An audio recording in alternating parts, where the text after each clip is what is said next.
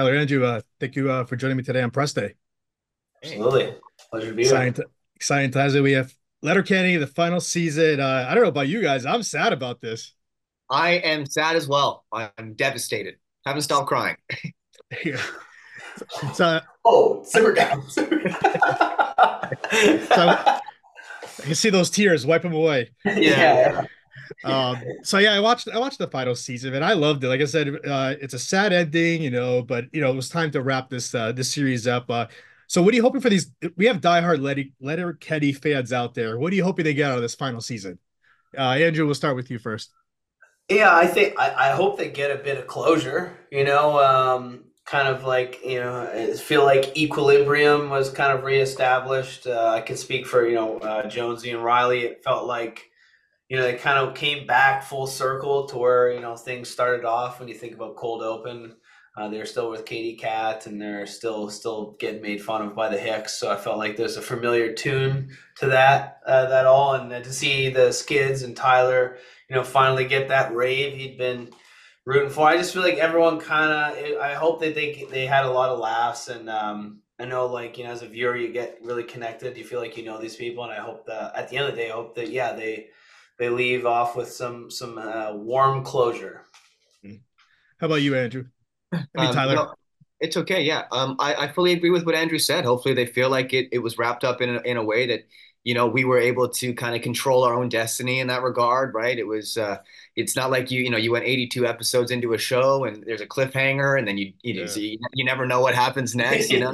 Everybody hates those shows where you never get to the answer, right? And, a show like Letterkenny, you know, it's not like a Game of Thrones or something where there's this monumental moment that everyone's been working towards. It's a community that has been growing together, and I think for the opportunity for my character in particular to get a second chance at throwing a rave and Mm. having the support of the community, I hope fans feel the sense of community, and I hope people can watch the show and laugh and maybe step away from any stressors in their own life and understand that that community is an important part of life. And like Andrew expressed earlier, if we can all hear each other out a little bit more and be a little bit less judgmental, then perhaps we'd all be living in a better place. Right. So with your characters too, Stewart and Jonesy, how would you describe now their journey throughout these seasons to the final, pretty much the final episode? How would you describe it? Well, I used to say that Stewart used to think he was the evil villain of Letterkenny. He was kind of the Grinch who was living on top of the hill, except it was his mother's basement. And I think he realizes, that there's more to the world than your three yes men, Mm. essentially. There's a whole world out there, and if you don't put yourself out, you're never going to grow. And I think Stewart grew over the years. He got himself a girlfriend in Katie for about 43 seconds until she broke up with him. And then he got a girlfriend in Gay, and then he got a couple more girlfriends later on when he put on some muscle mass. So I think he's learned that you have to put yourself out there to truly grow. Yeah, I think very similar to in real life in a lot of ways. When Riley and Jonesy first started the show, they were playing junior hockey. I thought they were Zeus squared. They're king shit, and a lot of bravado, a lot of cockiness, and I think they ultimately matured a little bit, not a lot, but they ultimately matured and showed more of their vulnerable side and actually admitted to like potentially loving without saying it, without like loving Katie. I feel like Katie was always in their mind one way or another throughout the seasons between all the slam pieces that happened. And yeah, I think they just kind of they kind of matured and got became a little bit more of the man and a little less the boy. Mm. Playing these characters for so long, what's one thing you're gonna miss about these characters? Me personally, I'm going to miss the opportunity to be as ridiculous as I possibly can.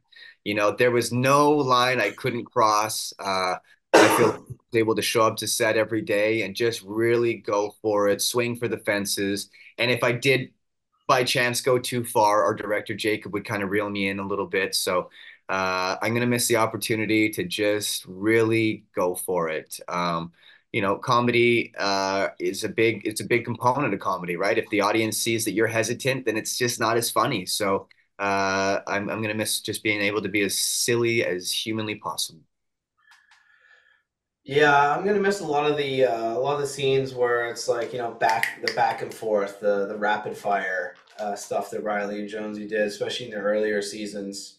I also just it's silly, but I always loved when there was a very attractive woman in a scene, and Jonesy just be like snipe. Like I don't know why, but I'm gonna miss those like little moments that yeah, obviously I can't go around Toronto just saying snipe at every attractive woman I see. So being able to like so aggressively cat call, I guess, it is super unrealistic. I was never really like that in real life, I swear, but just the ridiculousness of that was always pretty fun.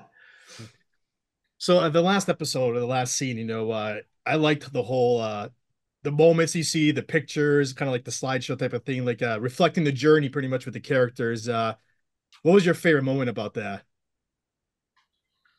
Well, unfortunately, I haven't had a chance to see this season. I'm actually in Sweden right now, so when I get home, I'm gonna watch it. But I did see some clips over the course of the editing process in this, Yeah. and the shots of the empty locations. I mean, it was super impactful and emotional.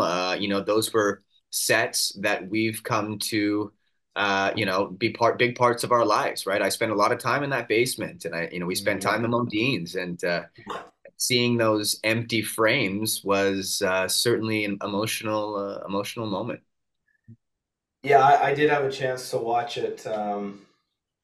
I think the one word for me is just it's visceral. You feel it in your stomach because it's like Tyler said, those places are like symbols of memories that we've had that kind of transcend the actual location. So when you see them all empty, it really, yeah, it just it hits hard. It, yeah, yeah, it's pretty emotional for me because Well, I you to just the get a viewer flood of too, it was memories. yeah. Sorry, yeah, you just get a No, no, I flood of cut you off, memories. buddy. Yeah. Yeah, Last question: if they called you 2, 3 years from now, we're doing a movie. Are you guys on for it? Why are we waiting 2 or 3 years? yeah, Hundo P, Let's buddy. go. I got the wig in my suitcase just in case. Yeah, Yeah. I got a mobile gym. I'm always lifting. Yeah. Yeah. We stay ready, so we don't got to You're get always ready. ready, Yeah. ABC. Always be lifting, bro. Yeah. Yeah. ABC Tyler, always Andrew, be ready. uh, uh, this was great. Thank you for giving us today. I'm impressed. Yeah, Thank you absolutely, very man. much. Thanks for watching Pleasure. the show. Thanks for All watching the right. show. Thank you. Yeah.